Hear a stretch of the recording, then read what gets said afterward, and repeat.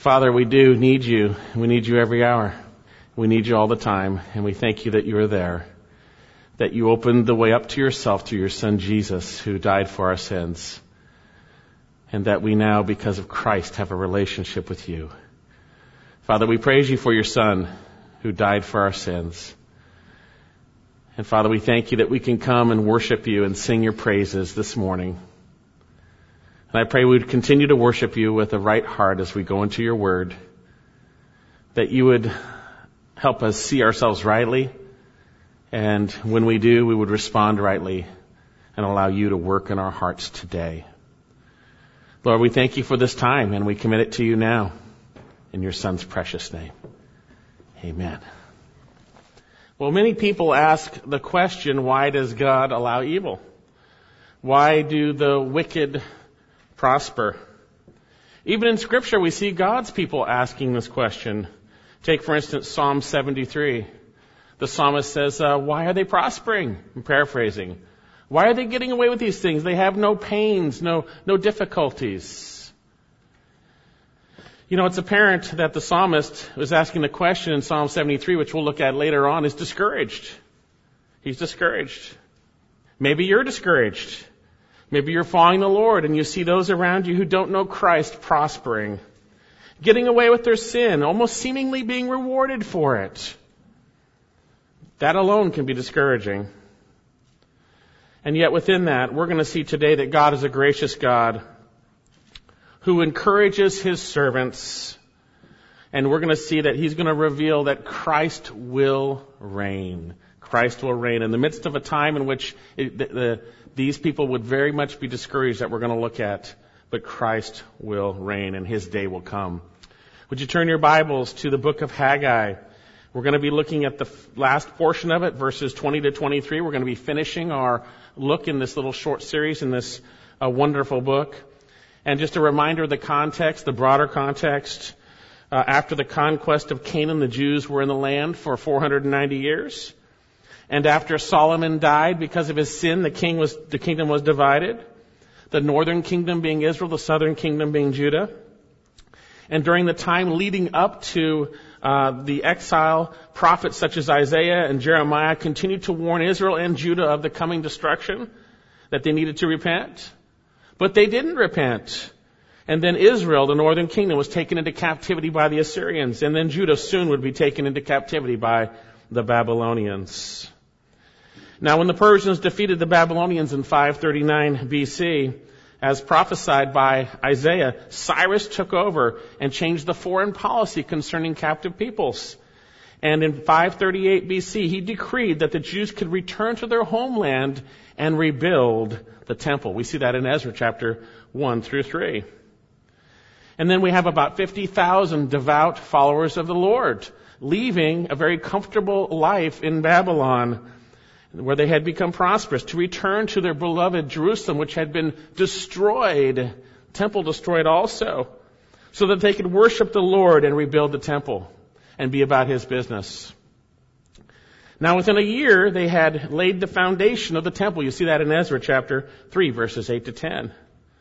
Unfortunately, Ezra also records that they stopped building the temple because of some difficulties, obstructions, and an injunction by the Persian emperor.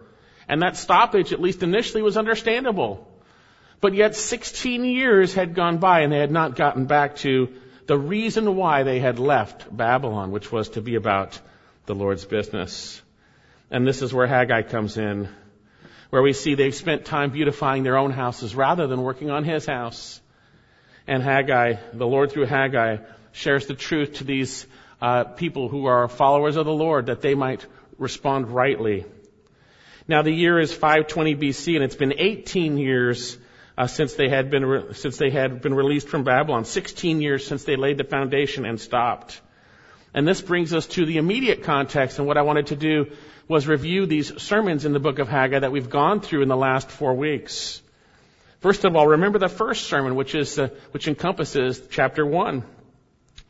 Not my first sermon, we made 2 sermons out of it. The first sermon that Haggai shared, right? In chapter 1. That God called on his people to address their misplaced priorities. Look at verse 1 of chapter 1.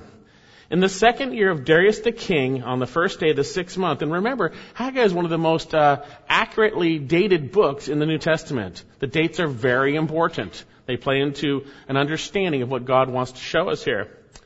The word of the Lord came by the prophet Haggai to Zerubbabel, the son of Shealtiel, governor of Judah, and to Joshua, the son of Jehozadak, the high priest, saying, Thus says the Lord of hosts, this people says, the time has not come, even the time for the house of the Lord to be rebuilt. Then the word of the Lord came by Haggai the prophet, saying, Is it time for yourselves to dwell in your paneled houses while this house lies desolate? And we saw that paneling was very expensive and that there were things that you had to import from other places to do this place, and they were spending time on their own houses. And God was calling them on their priorities. Hey, my house lies desolate. That's the reason why you left Babylon. And yet you are beautifying your houses. And we'll see later on, each one runs to his own house. And we saw there's nothing wrong with taking care of your own house. But the point is, what are your priorities? And for them, their priorities were upside down. And so the Lord shared with them to consider their ways. Look at verse 5. Now therefore, thus says the Lord of hosts, consider your ways. Literally means set your heart upon your path. Set your heart upon your life. Think about your life. And that's what we need to do as believers. And remember, these are people who want to follow the Lord. These aren't the fakers and the ones who kind of come and just do the church thing and leave. These are people who want to follow the Lord, but have been distracted from what God has called them to do. And so the Lord says, consider your ways. Set your heart upon your ways. And notice what he says. Verse 5, Now therefore, thus says the Lord of hosts, or the Lord of armies, consider your ways. You have sown much, but you harvest little. You eat, but there is not enough to be satisfied. You drink, but there is not enough to become drunk. You put on clothing, but no one is warm enough. And he who earns wages to put it in a purse with holes. Thus says the Lord of hosts, consider your ways. We're going to see the Lord was thwarting their lives. He was allowing his discipline to be on their lives. They had some things. They had paneled houses, but yet their things were going through their fingers. They were being disciplined. There was a lack of satisfaction, and God's disciplinary hand was upon them. I'll come back to verse 8, but look at verse 9. You look for much, but behold, it comes to little. When you bring it home, and this is the Lord speaking through Haggai, I blow it away. Why, declares the Lord of hosts? Because of my house, which lies desolate, while each of you runs to his own house. Therefore, because of you, the sky has withheld its dew, and the earth has withheld its produce. And I called for a drought on the land, and on the mountains, and on the grain, and on the new wine, on the oil, and on what the ground produces, on men, on cattle, and all the labor of your hands. God's disciplinary hand was upon them. And we know from Proverbs chapter 3 and Hebrews chapter 12, whom the Lord loves, he disciplines. If you're not being disciplined by the Lord, or you haven't been disciplined by the Lord, then you're an illegitimate child, because God is a good father who disciplines righteously that we might share in his holiness. Well, how about you? Are you dissatisfied with life? Do you have a lack of contentment? Is your walk with him dry? Consider your ways. Is God's disciplinary hand upon your life? Think about your life. Consider your ways. Consider your ways. And those symptoms should point you to the ultimate reality. Are you about God's business or not? You see, what God was wanting them to do, look at verse 8. Go up to the mountains, bring wood, and rebuild the temple, that I may be pleased with it and glorified, says the Lord. They were to be about the business that God had called them out of Babylon for. And we as believers have been called out of darkness into his marvelous light. We've been called into a relationship with the living God, and we've been called to be holy like he is holy. He is changing us, making us like Christ. We are, as Peter would say, living stones being built up, that we would offer spiritual sacrifices acceptable through Jesus Christ. We now are the temple of the living God, individually and corporately, true believers. And within that, God wants us to be about his work, about what he is doing. what He is doing in our lives, making us like Christ, and in the midst of all of our relationships, all the situations in our life, individually and corporately. We are to be pleasing and glorifying God. We are to be about His work. So what should our priority be? That God would be pleased and glorified, that we would be about His business and not our own. Now, we see every day we have the temptation and the opportunities to be about our own life or His business. And it's very clear that we make choices on a moment-by-moment basis. And so those choices are not sinful in and of themselves, but they can be that which is not what God wants us to do or to be about His business.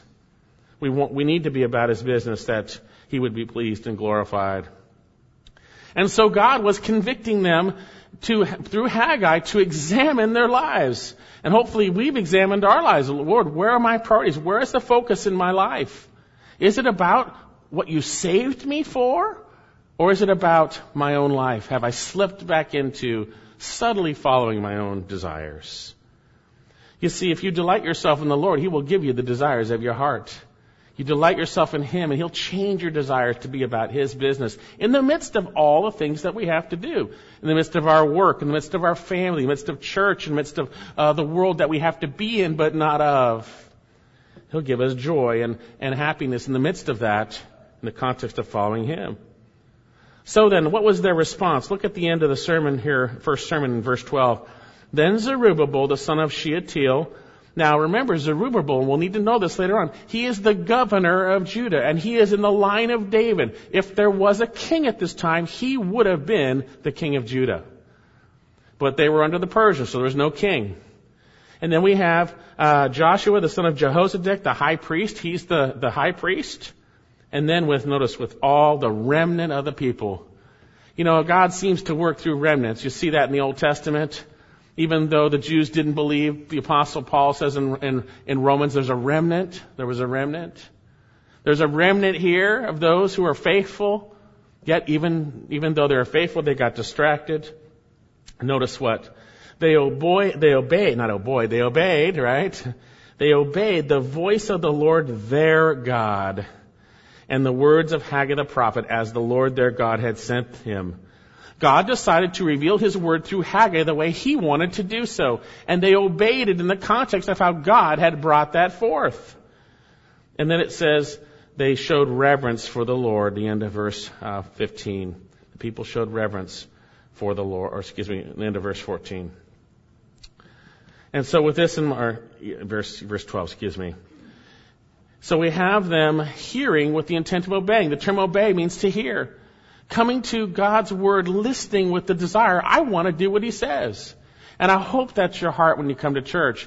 You're not here certainly we need to be Bereans and make sure it's rightly divided, but when it's rightly divided, we should be like, Lord, I want to obey you. I want to do what you want me to do. I want to hear your word. I want to grow. I want to change. And they listened. These are true believers with the intent of obeying. They obeyed the voice of the Lord, their God. And then what comes naturally when you're walking rightly with the Lord, they showed reverence for Him. They showed reverence for the Lord. You know, we need to show reverence for the Lord. We need to be humble before Him. Look at Isaiah 66, verse 1. And you see, when your heart's right before the Lord, it'll change your attitude about the Lord, by the way. Excuse me. Isaiah 66, verse 1. Thus says the Lord, Heaven is my throne, and the earth is my footstool.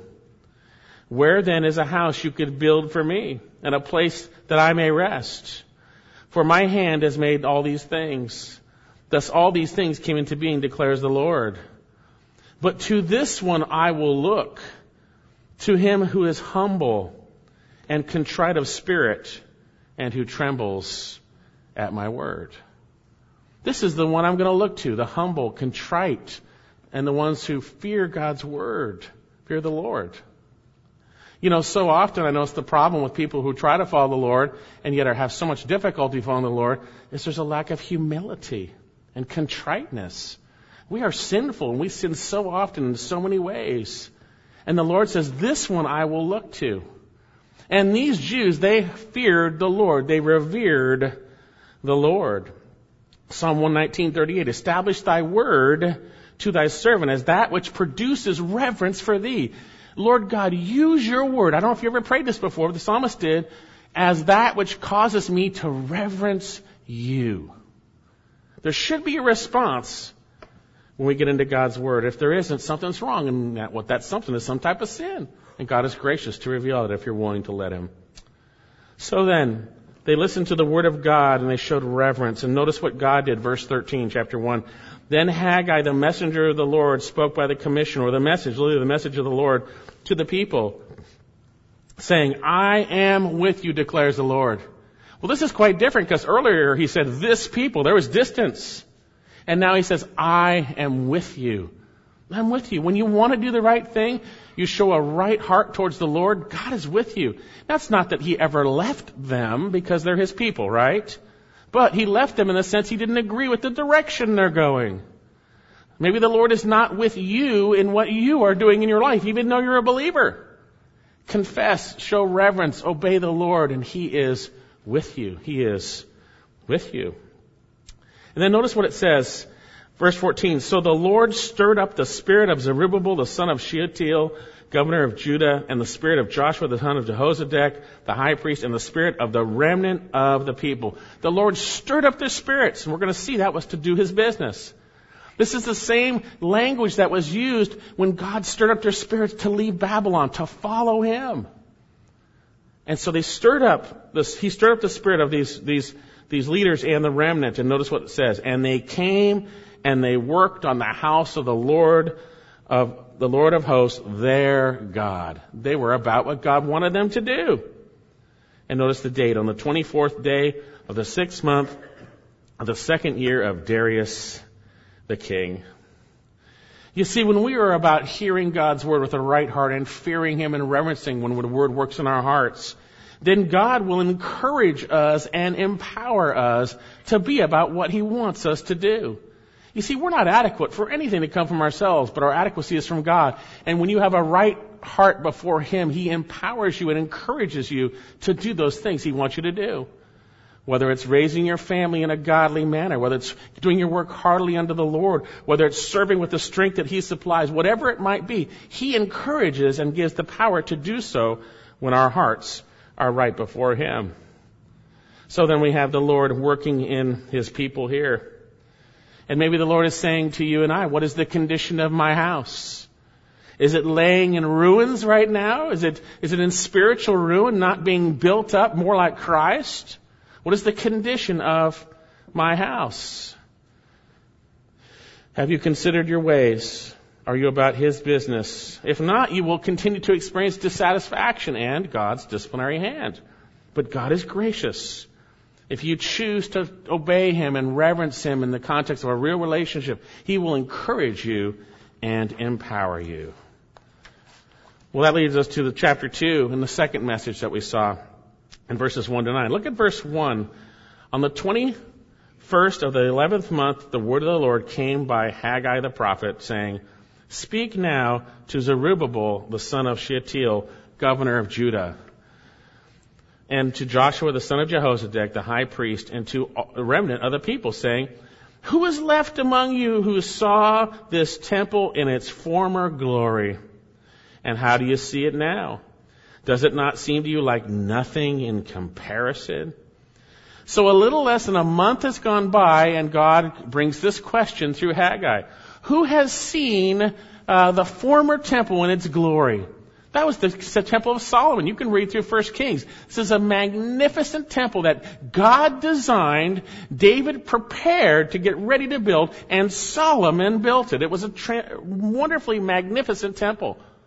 And now these guys are working on this shabby little rebuild in Jerusalem.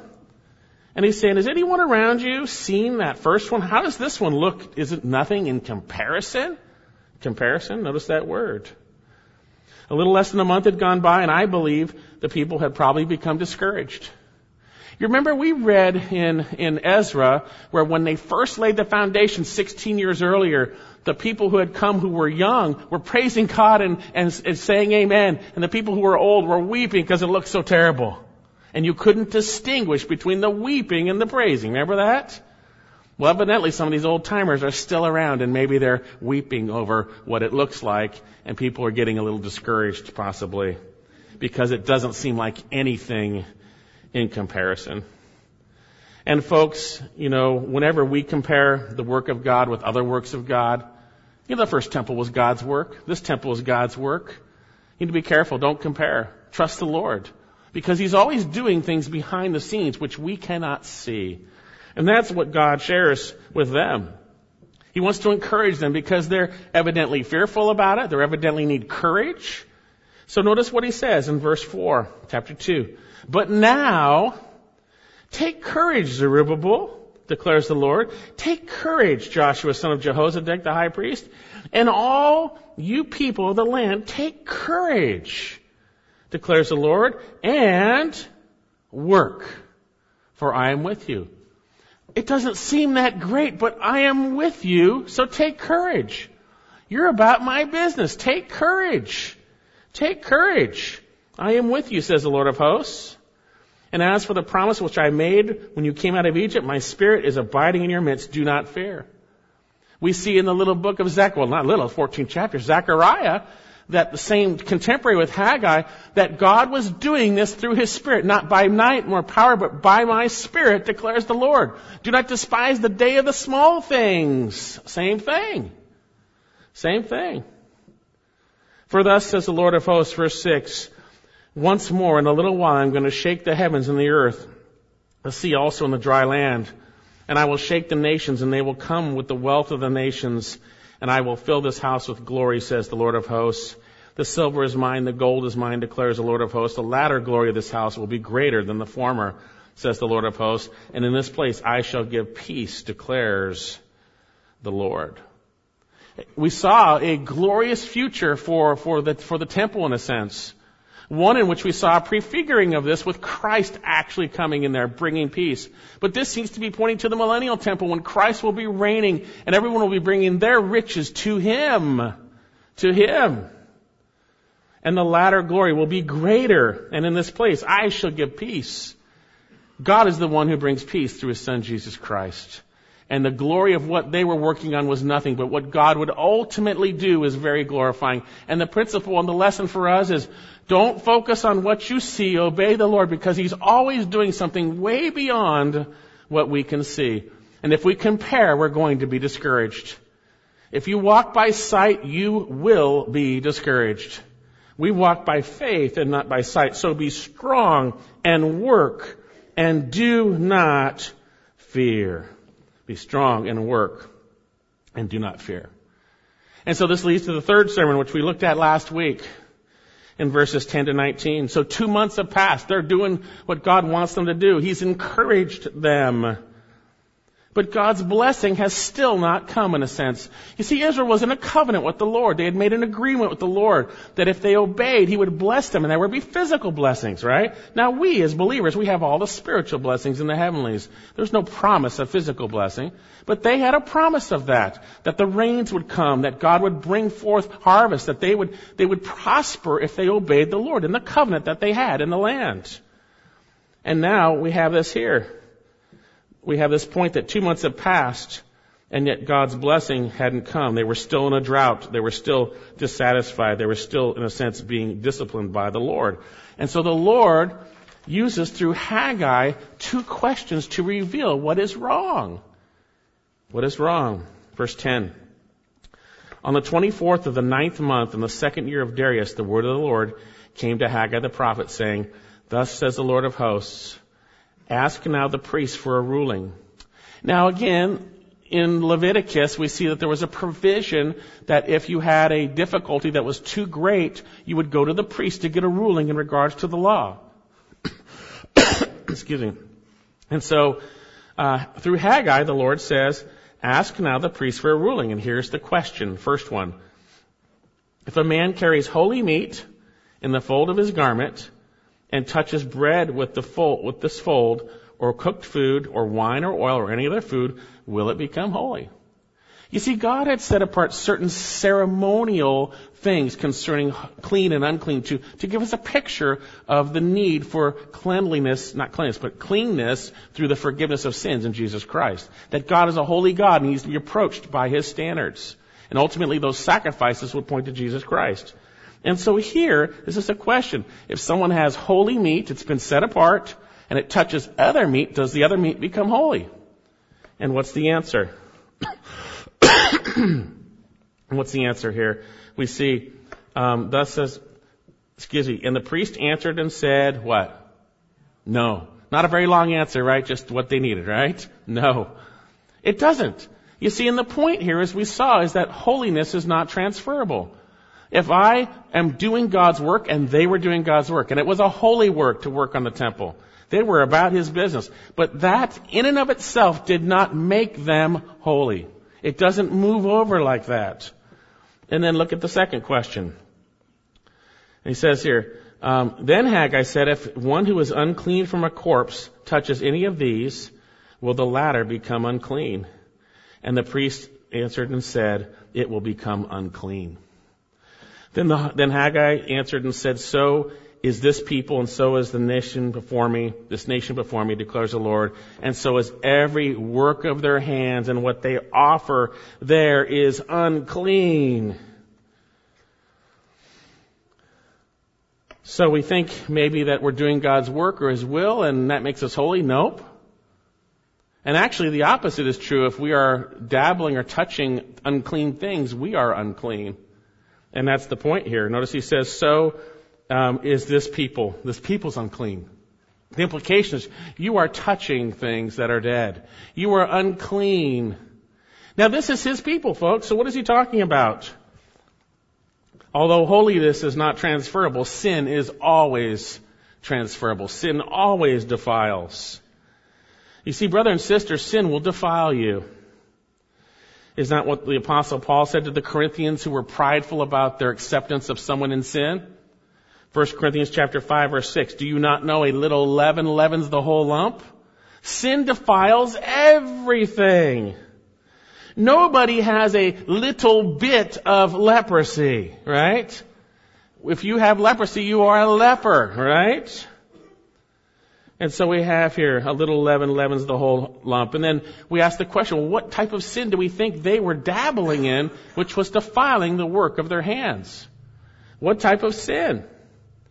Well, the illustration God uses was touching a corpse, touching a dead thing, and then defiling because of touching a dead thing. Now, the Lord could have used other illustrations like leprosy, like I mentioned. He could have used women's menstrual uncleanness. He could have used that. But He chose to use the illustration of touching a dead thing. Why? You say, well, were they touching dead people? No, I don't think that's what He's talking about. I think they were touching dead things spiritually speaking. Remember we looked later on in the book of Ezra and we saw that these Jews had been mixing and marrying with the Canaanites, that there was a pattern of that in the Jews' history. We see that throughout in the book of Numbers. They were mingling with dead things. They were mingling with those things that they shouldn't. And evidently these Israelites were touching dead things. They were about their own business, beautifying their houses, first of all, rather than working for the Lord. But then they turned and trusted the Lord. And yet they were discouraged, and God encouraged them. But yet there was still sin God needed to address. Listen to what Ezra says in Ezra 9:12. So now do not give your daughters to their sons, nor take their daughters for your sons, and never seek their peace and their prosperity. Do not seek what the world has. It's not genuinely true. It's a phantom of reality. You think they're prospering. They're actually on their way to death. It's dead things. And what about us? Are we touching the things of the world? Are we defiling ourselves through the internet, through TV, through magazines, through unsaved friends? Folks, the companion of fools will suffer harm. Yes, we are to be kind and gracious to those who don't know Christ, and God places us in positions to have acquaintances, to share with them, and to be gracious and kind. But we are not to yoke ourselves with those who do not know Christ. And if we do, we are defiled. Turn to 2 Corinthians chapter 6. This is exactly what the Apostle Paul shares with them. So you can be doing everything that God wants you to do, but have sin defiling your life. 2 Corinthians chapter 6. Now, if you read through the book of 2 Corinthians, the real context is these Corinthians had basically shunned Paul because false teachers had basically put Paul down. You can see the insults throughout that Paul is kind of responding to sarcastically. You see that? And in chapter 11, you can see that they're yoked with false teachers, those who are actually not of God, but of Satan. And so I think that's primarily what this is talking about, because you get the context here. But it applies to everything.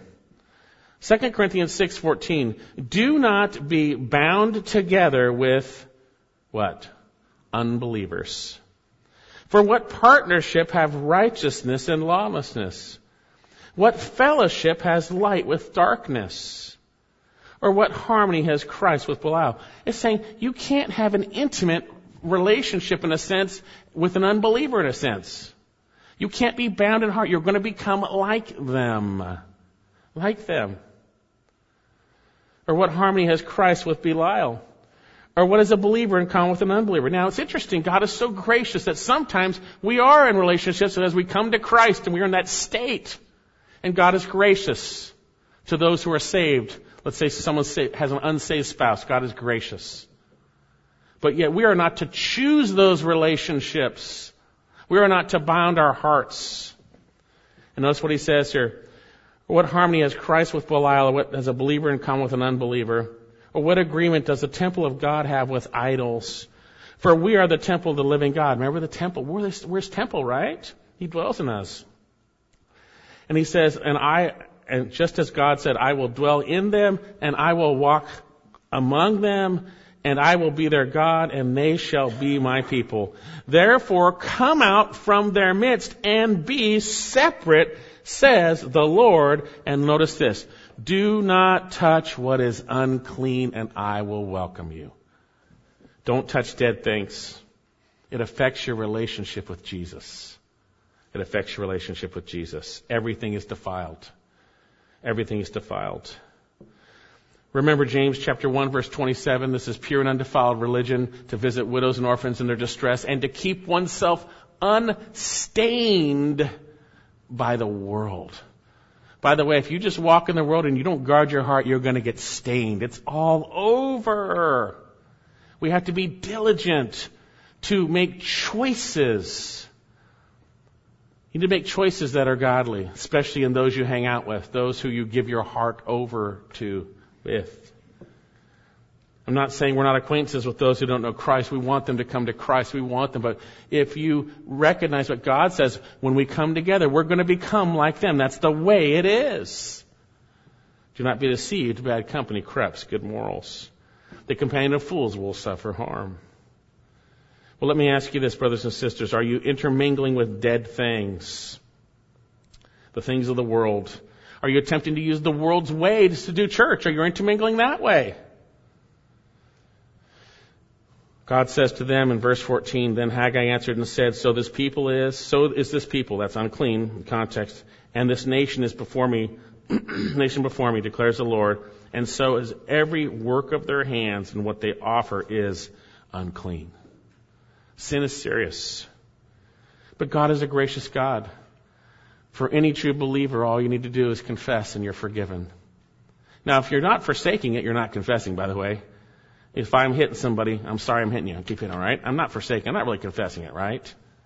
But if God has changed my heart to see it's wrong, and I confess and turn from that, I'm going to find compassion, and so will you. So then sin is serious. A little leaven leavens the whole lump. And if you are mixing with the world, your attempts for a godly marriage, unclean, defiled. If you're trying to build up his body, you want to become more like Christ, your attempts defiled. At church, corporately, through serving, everything unclean. But again, the good news is if we confess our sins, he is faithful and just to forgive us our sins. Confess your sin and be right with the Lord. Now, I believe these people did confess their sin. It doesn't say it here specifically, but it's implied in the passage. Look back in our passage in verse 15. But now, do consider from this day onward, before one stone was placed upon another in the temple of the Lord, from that time when one grain came to a heap of 20 measures, there would be only 10. When one came to the wine vat to draw 50, there would only be 20. I smote you in every work of your hands with blasting wind, mildew, and hail, and yet you did not, here's the key, come back to me. It's repentance, turning to Jesus, right? Declares the Lord. Do consider from this day onward, from the 24th day of the 9th month, from the day when the temple was founded, consider, is seed still in the barn, even including the vine, and the fig tree, and the pomegranates, the olive tree? It has not borne fruit. He's saying, take a look. You've been about my business now, but you're still experiencing discipline. So what should they do? They should repent. They should confess their sin. They should confess their sin. So again, consider your ways. And we all need to consider our ways. Is God's disciplinary hand on us? Maybe it's a deadly attitude of ungratefulness or unforgiveness or worry or anger or fear or bitterness. Those are worldly things. Maybe you're hanging out with the dead, non-believers, if not personally through TV or media or internet or magazines. Maybe you're talking like the dead, swearing, yelling, ungracious words. Maybe you desire dead things to relieve your pressure of the world's ways. What's the solution? The person of Christ. Confess and be forgiven, and be forgiven. So they were still under God's discipline, but I believe the implication from the text is that they turned at this point, and they did respond. Look at the end here of verse 19. Yet from this day on, what? I will bless you. God doesn't bless disobedience, by the way. We see that, especially with Israel. He says, from this day on, I will bless you. And what was the day? Remember the date? We looked at that specifically. It was 70 years to the day from the destruction of the temple, from that siege. 70 years. God's discipline had moved now, and He was changing, and their hearts had changed, I believe. I believe they'd changed. And so we have here the implication that from this point on, these believers did turn and did obey the Lord. Because God said, I will bless you from this day on. And so with that in mind, that brings us to the final portion of our passage today, which we'll finish up our message with, where we're going to see His day will come. Encouragement for discouraging times. And more specifically, we're going to see this is encouragement for leaders. This is encouragement for leaders, but yet we all can be encouraged by it. We're going to see this as encouragement for leaders who may be looking at things and seeing how shabby it is and what is God doing through the situation, and yet God is doing major things. Notice, first of all, we're going to see that God will prevail. Our Lord will prevail. Look at verse 20. Then the word of the Lord came a second time to Haggai on the 24th day of the month, saying, Speak to Zerubbabel, the governor of Judah. Now remember, he is the man who would be king. But he's not.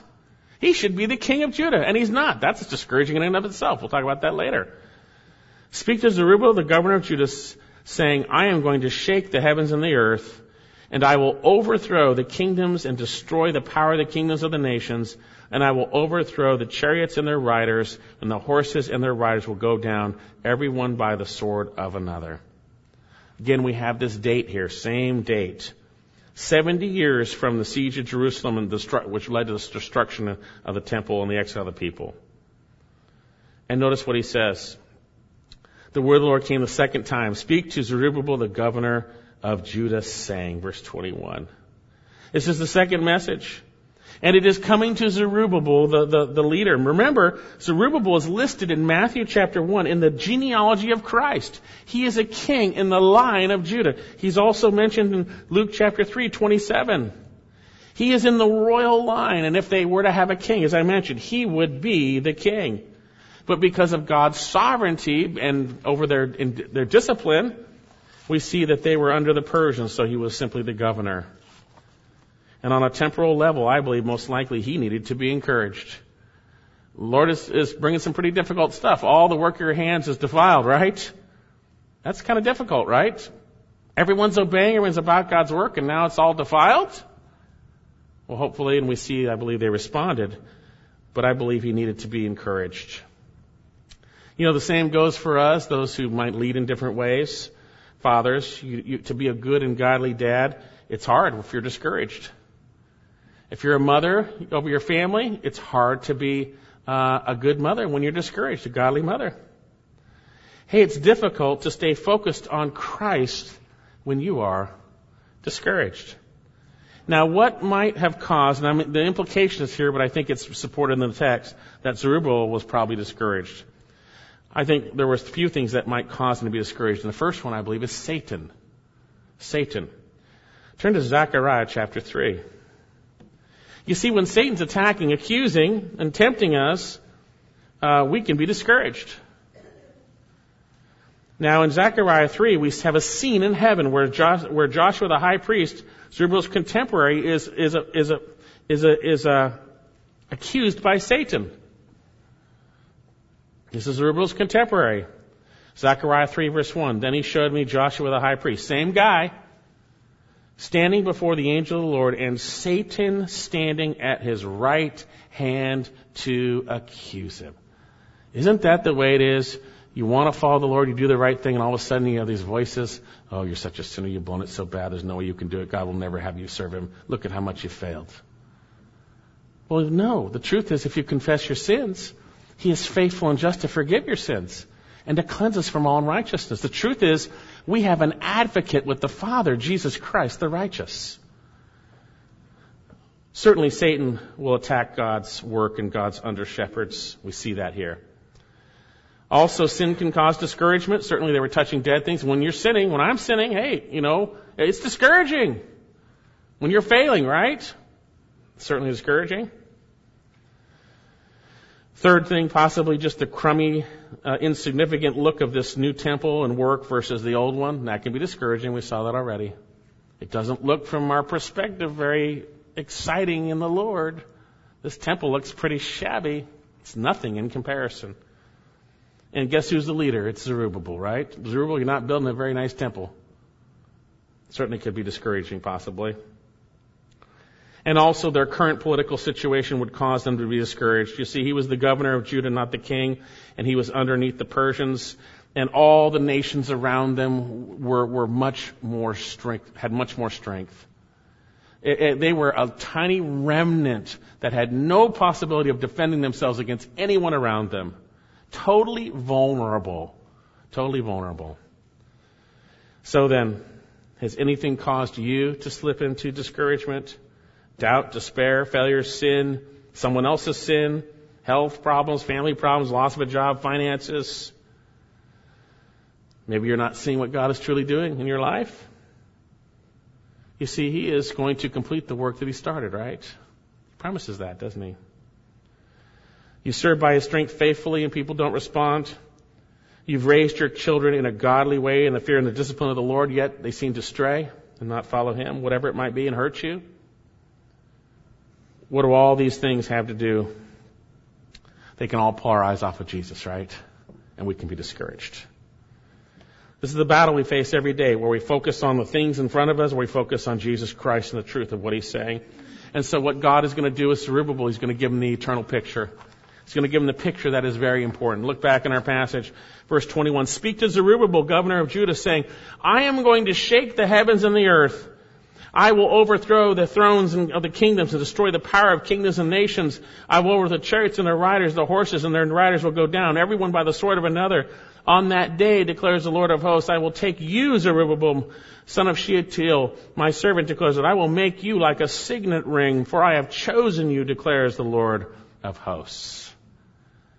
Do you notice God is not suggesting anything here? I am going to, verse 21, I will overthrow and destroy, verse 22, I will overthrow, verse 22, verse 23, I will take you and I will make you. Isn't that great? I'll take you and make you. That's what God does with us, doesn't he? Isn't that awesome? God has a definite future plan he is working towards. And sometimes we can be so distracted from what truly is going to happen we get discouraged with the little things that come our way, which seem to be very big things to us. Zerubbabel, I'm going to shake the heavens and the earth. What is that speaking of? Do you remember what we saw earlier in chapter 2? It spoke of judgment because this is quoted in Hebrews chapter 12. Turn there, this very passage. Hebrews chapter 12. And it speaks of God's judgment. You see, all the nations around you are prospering, and they are much larger than you, and they could take you on in a second from your perspective. You're a remnant. You're nothing. But God is over that, and He's going to take care of that. He's going to take care of that. Hebrews 12:25. See to it that you do not refuse Him who is speaking. For if those did not escape when they refused Him who warned on earth, much less shall we escape and turn away from Him who warns us from heaven. Verse 26. And His voice shook the earth then. Speaking of the old covenant, when God came to Israel on Sinai, He spoke and it shook the earth, and there was smoke and fire. But now there's going to be another shaking. And He says here, and the voice shook the earth, but now He has promised, saying, yet once more, this is from our passage, I will shake not only the earth, but also the heaven. And this expression, yet once more, denotes removing of those things which can be shaken as of created things, or that things which cannot be shaken may remain. Therefore, since we receive a kingdom which cannot be shaken, let us show gratitude by which we may offer to God an acceptable service with reverence and awe, for our God is a consuming fire. He's going to shake the kingdoms of the earth and establish His kingdom, which we are part of. And that's what He says here in this passage. Verse 22, I will overthrow the thrones and kingdoms and destroy the power of the kingdoms of the nations. I will overthrow the chariots and their riders. The horses and their riders will go down, everyone by the sword of another. God is going to take care and wipe out those kingdoms that are in rebellion, and He will be the King of kings and Lord of lords over that. And notice He says it's on that day. On that day, verse 23. What day? The day of the Lord. The day, Yahweh's day, which is self-existent one, the Lord of all, Jesus Christ, will bring judgment upon the world in His fierce judgment against sinners. And I've got a lot of passages here, but for time's sake, I just want to share one or two with you to remind you of the day of the Lord. Turn to Psalm 110, verse 5. You see, it looks like everybody's getting away with everything right now, doesn't it? It sure does, doesn't it? And the world is just going, spiraling, and everyone is doing everything they want to do. Kingdoms and nations do what they want to do. They're cruising along, but it's cruising along to God's day. Psalm 110, verse 5. The Lord is at my right hand. He will shatter the kings in the day of His wrath. If He will judge among the nations, He will fill them with corpses. He will shatter the chief men over the broad country. We have Ezekiel chapter 30. I'll just read this for you. The word of the Lord came to me, saying, Son of man, prophesy and say, Thus says the Lord God, wail, alas, the day of the Lord. Even the day of the Lord is near. It will be a day of dark clouds and a time of doom for the nations. The day of the Lord, God is going to take back His world from the nations that have usurped His authority. We have it in Isaiah. A wail for the day of the Lord is coming from the Almighty. He says later on in Isaiah 13, and He will exterminate sinners from its. You see, the Lord gives the offer of salvation, but if you reject that, if you don't worship the Lord with reverence, if you don't have a changed heart because of Jesus Christ, judgment will come. Jesus speaks of the day of the Lord in His discourse in Matthew chapter 24 and 25. He speaks of it in Luke chapter 17. He says, in that day, it'll be like what happened with Lot. When fire and brimstone came from heaven and destroyed it, it will be the same when the day the Son of Man is revealed. So, the day of the Lord is God's direct judgment upon the world. And He is telling Zerubbabel, it's going to come, Zerubbabel. All the nations that are prospering, that are oppressing you, the Lord's day will come. The Lord's day will come. Notice in Revelation chapter 19, actually, you can read that on your own. We see that Christ will come and He will make an end to His enemies. And he will kill the rest with the sword of his mouth, of him who sat on the horse, and all the birds were filled with their flesh. We're going to see that Christ is going to come. He's going to defeat his enemies. But God is so gracious. He first came in grace. Jesus Christ came not to judge, but to bring forth salvation. And we are living in a time where that offer is for you right now. Or if you're willing to humbly acknowledge your sin, be contrite before him with a genuine heart that is broken over sin, God will save you if you call out to him. Whoever will call on the name of the Lord will be saved. You believe in the Lord Jesus Christ, and thou shalt be saved. So with that in mind, judgment is coming on sin and sinners. It's coming on sin and sinners, yet God is gracious. He has a plan. He has a plan, and he's going to prevail. It seems like everyone else is going to prevail, but no, God's going to prevail. Zerubbabel, God's going to prevail. Serve with my plan in view. I'm going to shake the nations. They're not going to get away with anything. And notice, not only will the Lord be victorious, he's also going to reign. Look at verse 23, back in the book of Haggai. On that day, declares the Lord of hosts, I will take you, Zerubbabel, son of Shealtiel, my servant, declares the Lord, and I will make you like a signet ring, for I have chosen you, declares the Lord of hosts. The term Lord of hosts, Lord of armies. This exiled group of people were very small in light of the armies around them, but their God is the Lord of armies. He says, I'm going to do this on that day. On the day that I take care of the nations.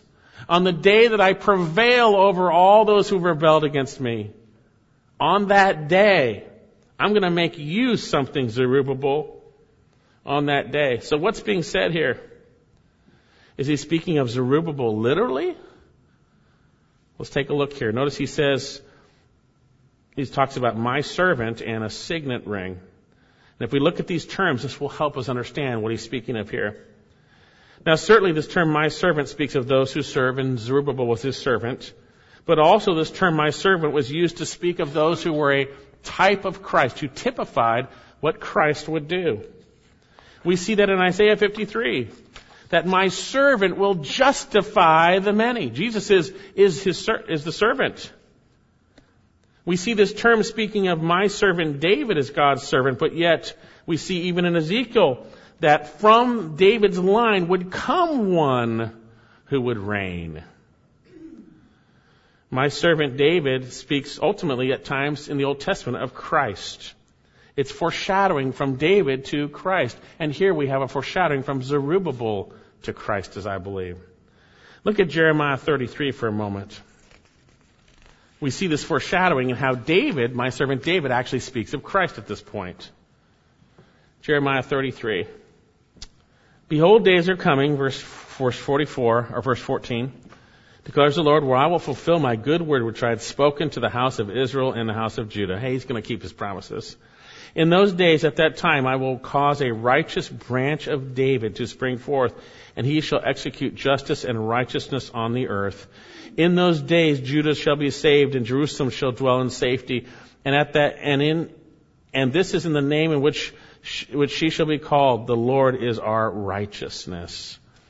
For thus says the Lord, David shall never lack a man to sit on the throne of the house of Israel. And then in the book of Luke, we have the Lord through an angel sharing with Mary. Do not be afraid, Mary, for you have found favor with God. Behold, you will conceive in your womb and bear a son. You shall name him Jesus. And he shall be great and called the Son of the Most High, and the Lord will give him his throne, the throne of his father David. And he will reign over the house of Jacob forever, and his kingdom will have no end. Just like David is his servant, there was a typification of what Christ would do. He pointed to, ultimately, the Messiah. And we see the same thing here, I believe, with Zerubbabel. Jesus was the one who would rule over his people on the throne of David, and here we have the term my servant, I believe, in our passage pointing to Christ. Let's go back to that passage in Haggai. Notice this term also here, he says, a signet ring. Signet ring. Well, what's a signet ring? Well, he's addressed Zerubbabel 4 times here in the book of Haggai, the governor of Judah, and now he says, Zerubbabel, my servant. He doesn't say governor. He says you will be like a signet ring. A signet ring. Well, what's a signet ring? In the Old Testament, it was used in 3 different ways. One is a personal signature of the person it represented. It was used to validate royal authority on a sealed document. It was also used to guarantee a future promise. And the key is it always represented its owner. So what's he saying here? On that day, speaking of the day of the Lord, because I will take you, Zerubbabel, son of Shealtiel, my servant. That's speaking of Christ. That'll be the one that's going to come from your line. And it goes on, I will make you like a signet ring, for I have chosen you, declares the Lord. I will make my servant, who comes from your line, Zerubbabel, Jesus Christ, my signet. He will represent me. He will be my personal stamp, the exact person. He will seal everything I say. The one that comes from you, it doesn't seem like much is coming from you, but what's going to come from you? The Messiah. Zerubbabel, you don't see God reigning now. Your work seems insignificant. Your enemies seem to be prospering. Oh, but Zerubbabel, things are not what they seem.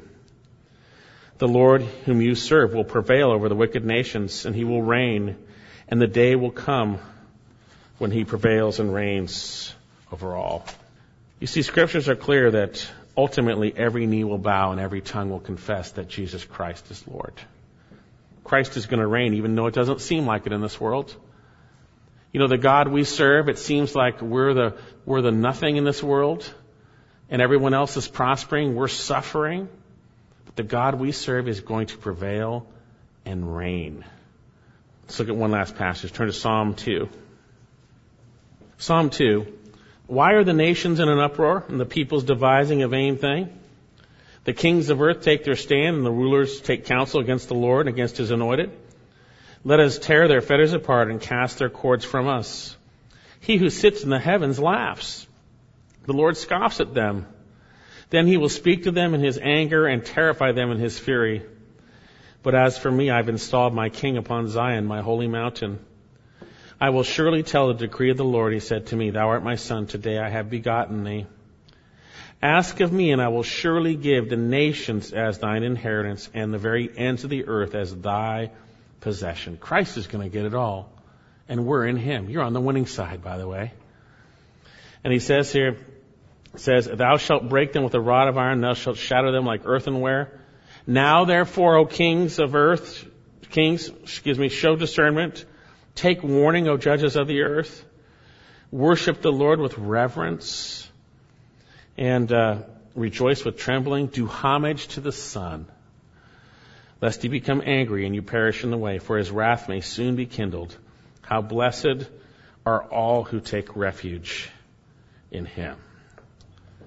It doesn't look like Christ is victorious right now, at least in this world. It doesn't look like it. It seems like everyone's getting away with evil everywhere. But the reality is he secured our victory on the cross. He brought about forgiveness of sins. And he will prevail. He will deal with the nations. He will reign as he has promised.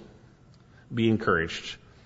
Though it doesn't look like it, the God you serve will prevail. So how can we be encouraged in these troubled times? We need to stay focused on the eternal picture from God's Word. We need to stay focused on Christ. We set our minds on the things above. His day will come. His day will come, and we are in him. So we've learned a lot from the book of Haggai. First, we are to consider our priorities. Consider our ways. Are we about the Lord's business? Second, we are to consider our Lord. He is with us and doing a marvelous work through us. Third, we are to consider our behavior, confessing and forsaking sin that defiles the works of our hands.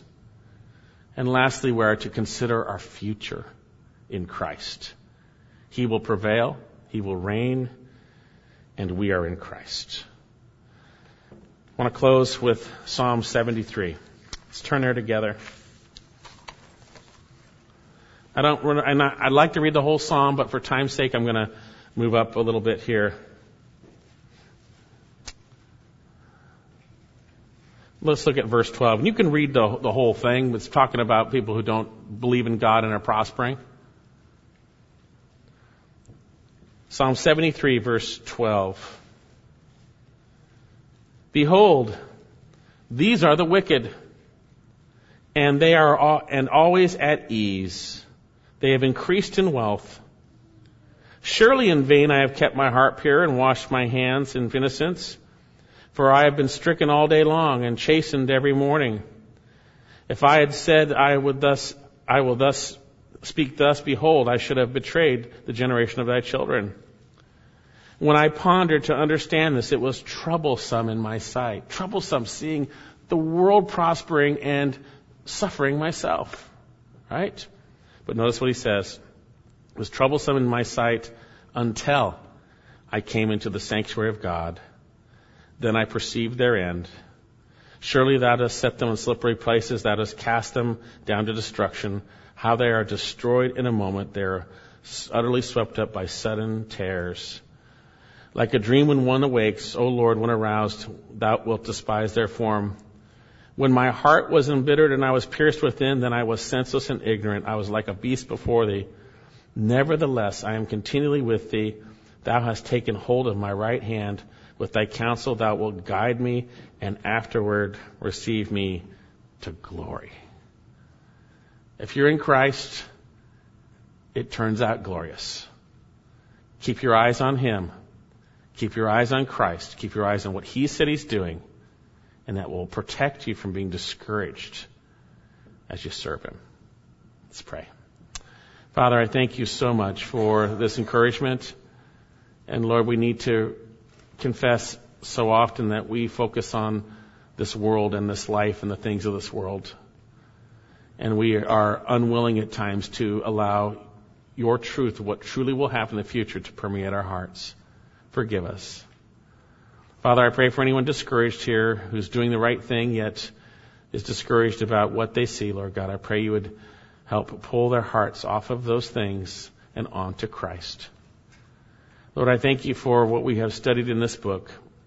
I pray we would consider our ways, and we would consider you. We'd consider our behavior, and we'd consider our future in Christ. And it is in his name we pray. Amen.